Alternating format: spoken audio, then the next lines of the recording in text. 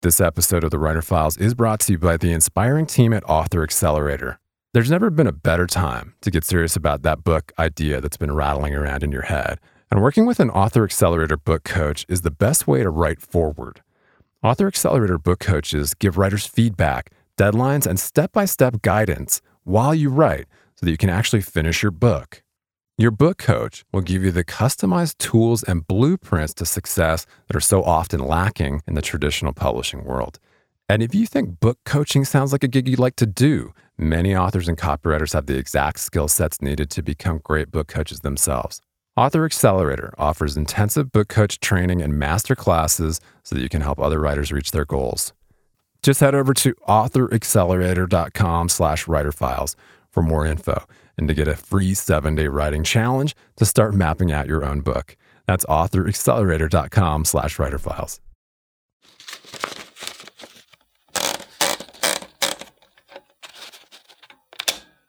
We can't change the past, but we can take that lesson and apply it to the present and the future by helping today's victims.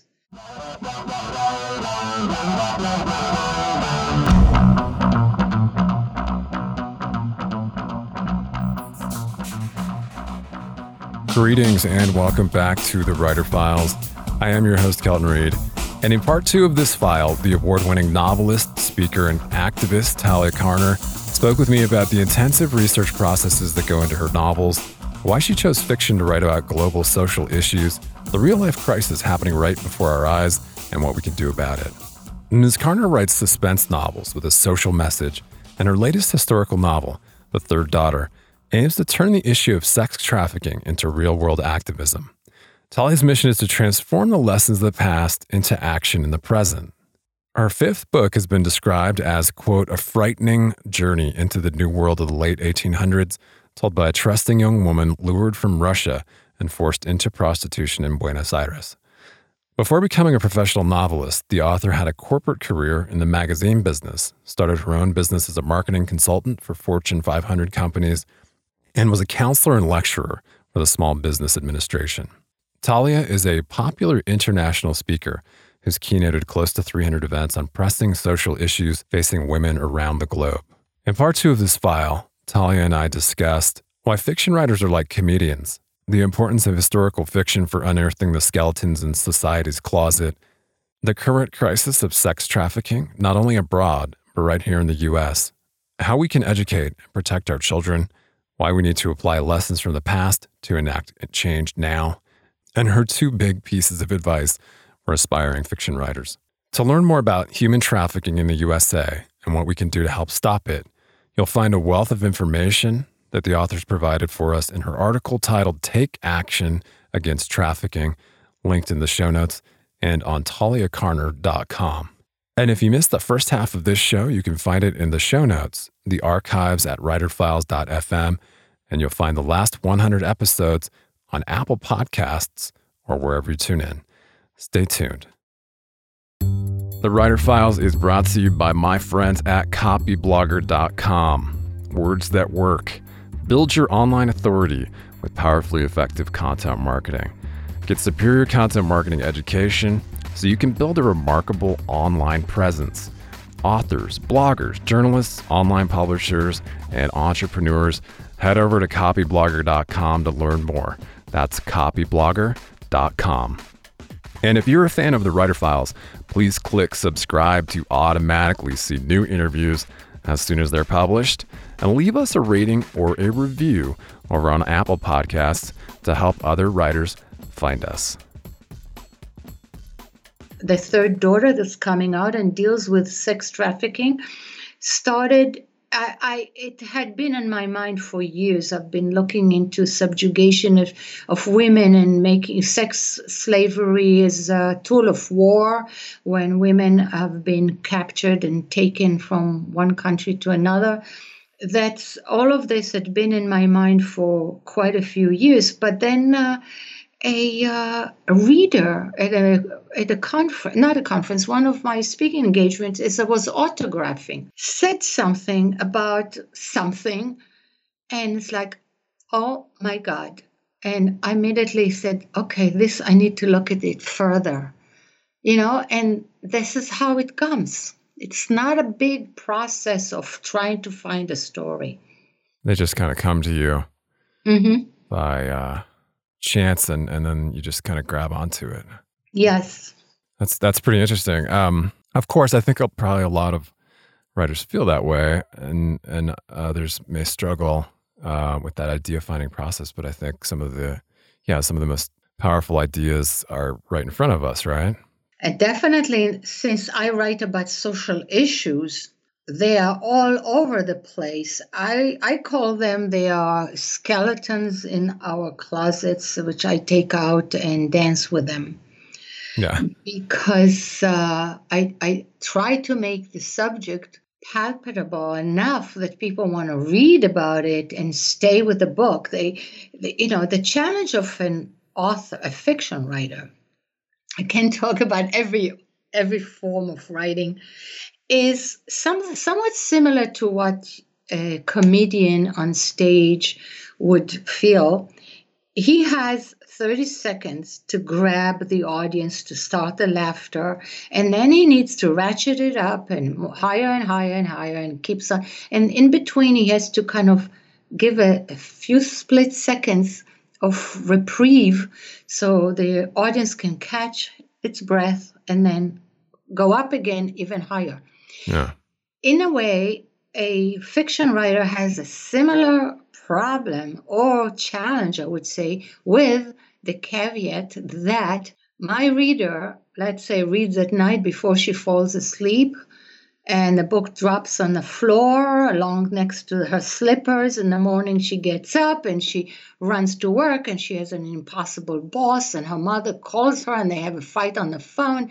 And then the nurse calls from school and tells her that a kid fell and gashed his chin, and then she rushes in a car, and the car overheats, and she's stuck in traffic. Her life is really very full of difficulties all day long. And I want her to think all throughout that, what happened next in that book?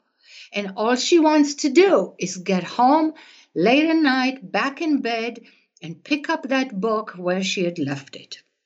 So I have to keep on ratcheting that tension and make sure that, unlike the comedian that has the audience sitting right there in front of him or her, I have to make sure that she comes back to my book, that she doesn't want to be, and I don't know when she's going to leave it and what page. And it's not like a planned joke. She may fall asleep at any spot.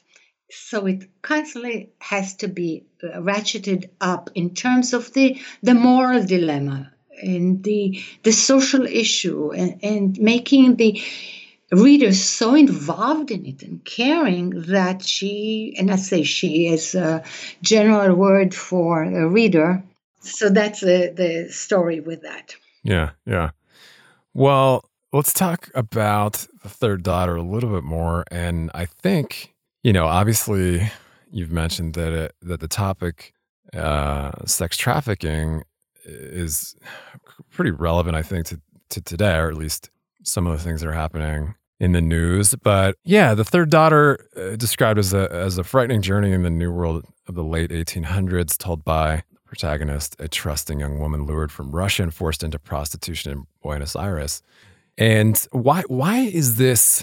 Because the idea of this book caught my attention because I think, as I mentioned before, kind of the Jeffrey Epstein saga, which I'd be interested to hear your take on. But why is this novel so important today? Why is this story of this kind of shocking legal union of traffickers from so long ago? Why is it so important to kind of revisit at least that story?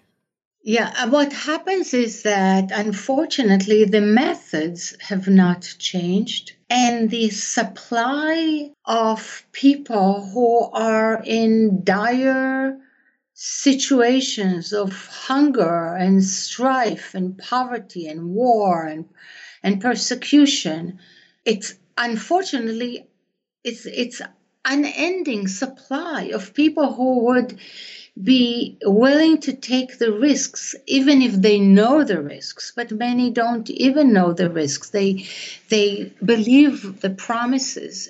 And needless to say, America today is what America was to the rest of the world 120 years ago, where my book is set, except that many people in Eastern Europe didn't even know the difference between North America and South America. So they thought they were going to America. In my book, the father of this girl, when the trafficker tries to convince him that he wants to marry the daughter, the father says, I have a brother in Pittsburgh. Is Buenos Aires near it? He said, just south. Right. So that was the level of ignorance. You think that people just did not have maps. They didn't know a lot of what we take for granted that everybody would know today. So let's start with that the methods have not changed.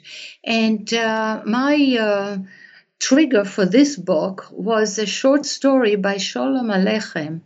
That's a short story Yiddish writer who wrote this character of Tevye, the dairyman that we all know from Fiddler on the Roof. The adaptation of many of his stories were taken into Fiddler on the Roof. In the same short story collection, there is a short story called The Man from Buenos Aires, and it is now retranslated by me on my website for your readers to read. And that is a man who is very sleek and is very successful in business, but he never tells the author. He's talking to the author in this particular story. He never tells him what really was his enterprise in Buenos Aires is, but you feel that something is not very kosher in this guy. So today, and Jeffrey Epstein. I've learned so much about today's sex trafficking that we'll have to have a whole program right about that. But I would just like to say the following, that domestically recruited sex traffickers, trafficking victims, unlike 2/3 are imported from abroad and about 1/3 are recruited right in their own neighborhoods. Do you know what's the average age of recruitment of people, mostly girls, but some boys? 12 to 14 years old in the United States. That's right in the schools. It takes place in the schools. So there's an organization called protect.org that now in California, now they moved into Nevada and some other states, but they brought in fantastic programs that start at 4th grade all through high school to learn to deal with and confront situations of potential sex trafficking, and for their friends and as a community and the teachers and what the teachers can do if they suspect, and there's a certain protocol, and it's an incredible program. That is what we need around the country, because you have people like Jeffrey Epstein who takes advantage of it, and unfortunately he was protected by very powerful people. And the fact that he'd already been convicted once, and we know what's the recidivism rate of pedophilia, because that is pedophilia. So we know what's the recidivism rate, which is the highest of any of any crime that can happen, is the pedophilia. So the fact that he was allowed to continue to operate the way he did, and in the open, and bring some of his friends, fly them over to his island, it is beyond the pale.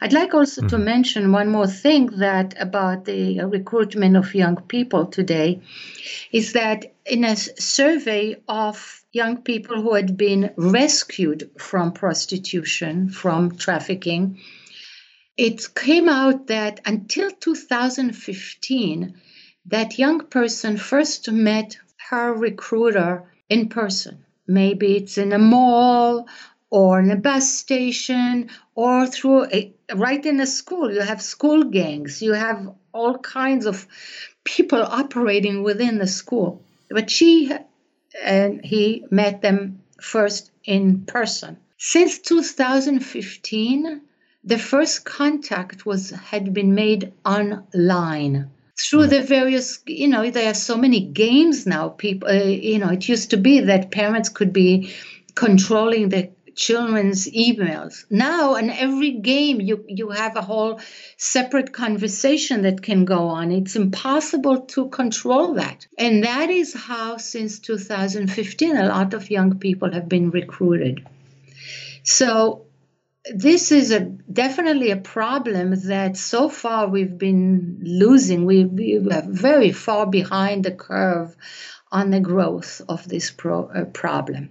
And all of the issue of sex trafficking. And as I'm saying, I can talk about it a lot. And I'll be doing it in many of my speeches, because the thing that I do as part of my book tour is that I don't do readings from my own book, but rather I give a speech on the subject of my book, on the background. So whether anybody has read it or not, just as your listeners, I hope they will read the book now, but they are learning just from the conversation something about the subject.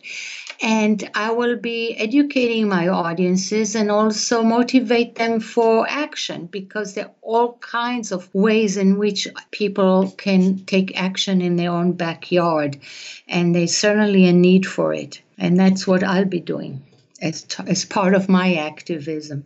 Well, that's fantastic. And I think it's important. Obviously, these statistics and, it's just shocking and staggering. And I understand that the third daughter is a tribute to the victims. And and you're fighting the good fight. So thank you. Yeah, I tell you, once I discovered the magnitude of Tzvi Migdal, that's the name of that legal union operated out of Buenos Aires. I'll spell it ZWIMIGDAL.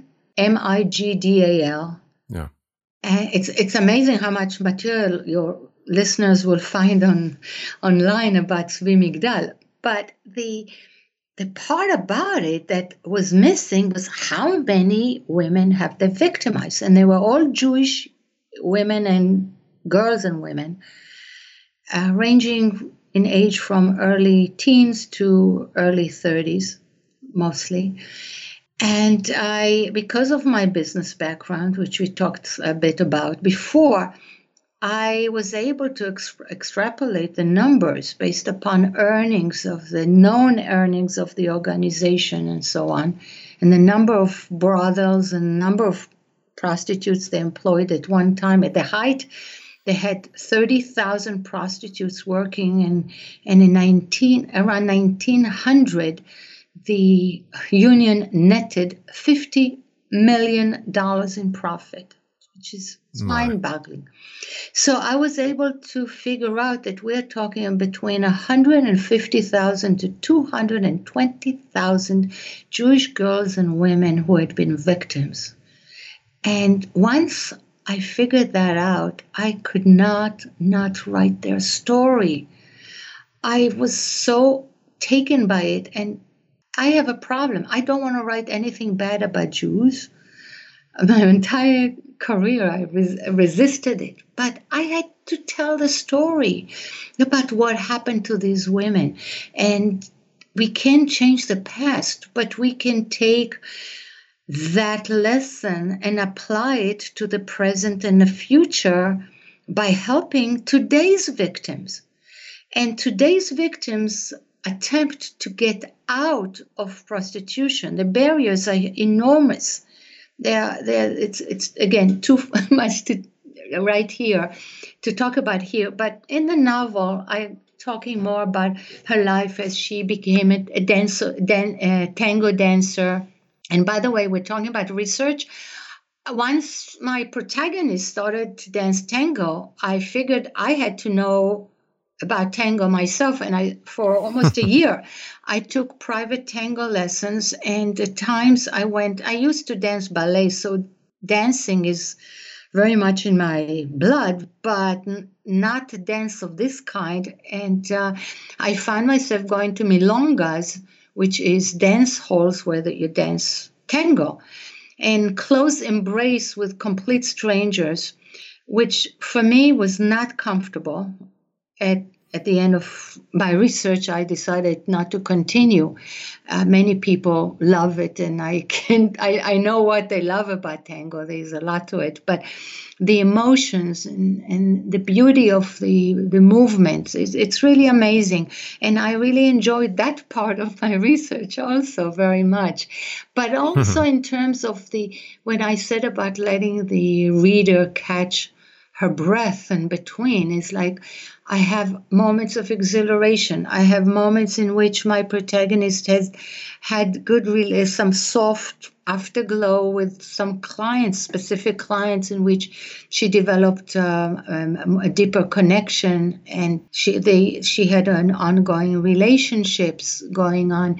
There were all kinds of aspects to her life that were very interesting and gave us a bit of a pause from otherwise what seems to be horrific. The outings, the opera.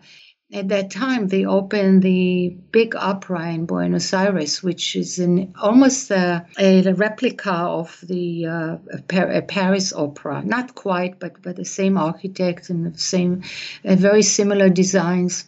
So all of that. The development of Buenos Aires. It was a city of immigrants that was just growing and developing.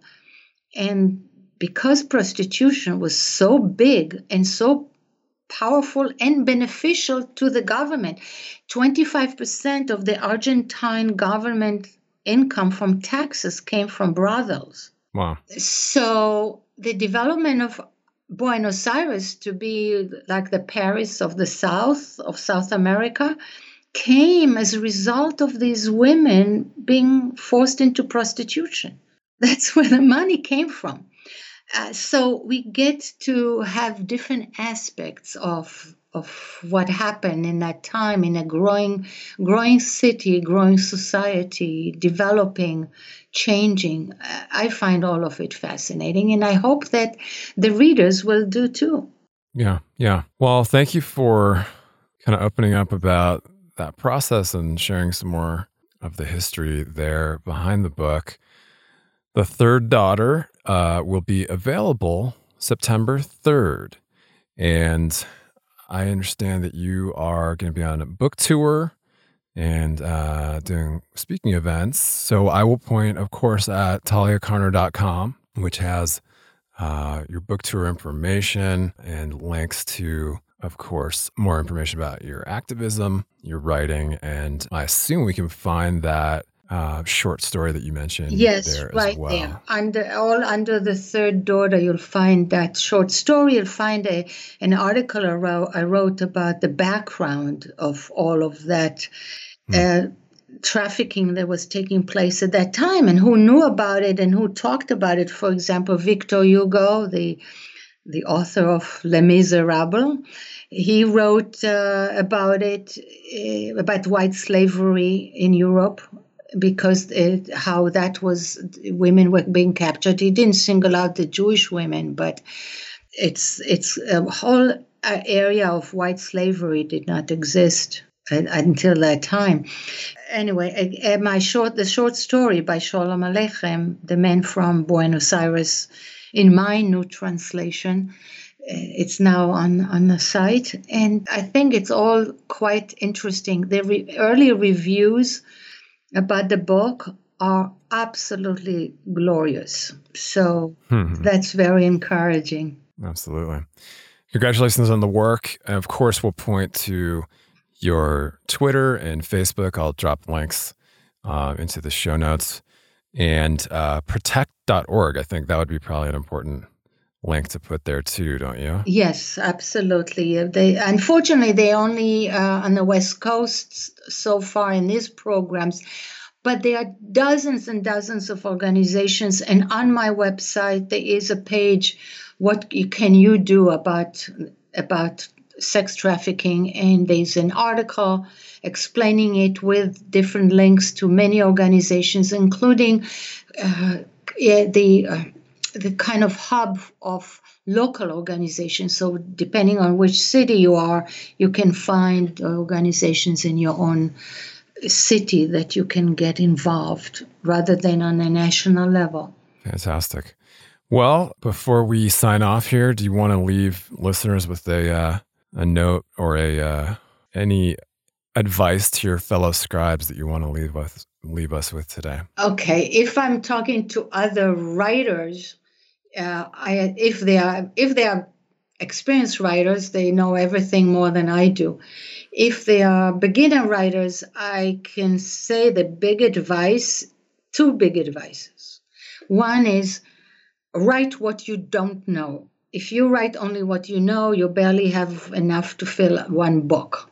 And then what? You're done with your writing career. The second thing is you're not done. You're not ready 3 months after you start writing to put it online, which is happening now so much and I think it's embarrassing level of writing. It's like someone who takes a few piano lessons and rent Carnegie Hall and asks people to come and listen to him. You're not ready. I would say in Jerusalem Maiden, I read and went over it, not just but it was 10 years in the making, that book, but probably 80 times I read and I wrote and revised and edited and so on. The third daughter, probably about 40 times. And just the other night, somebody was telling me about a friend who started writing a book in January and now put it online. It's embarrassing. So sight unseen, without knowing anybody's work of your listeners, I can say there's a lot to learn about fiction writing. And take the time to study, go to writing workshops, read books about it, learn the craft. And then the journey is fabulous. Well, I think that's a fantastic note to end on. And I thank you for your dedication and your work, and wish you all the best of luck with this new one. And hopefully we'll get a chance to talk again. Thank you very much, Kelton, for having me on your show. And I would like just to spell my name for the website in case people didn't get it. www.TaliaCarner as in NCER.com. Talia Carner. Thank you. Thanks so much for joining us for this half of the Writer Files. And if you enjoy the podcast, please subscribe to the show and leave us a rating or a review to help other writers find us. You can always leave us a comment or a question and visit the entire archives at writerfiles.fm, where we also humbly ask you to support the show with a secure donation to help us keep going. Just click the little yellow PayPal donate button over at writerfiles.fm. And you can always chat with me on Twitter at Kelton Reed. Cheers. Talk to you next week, and thank you.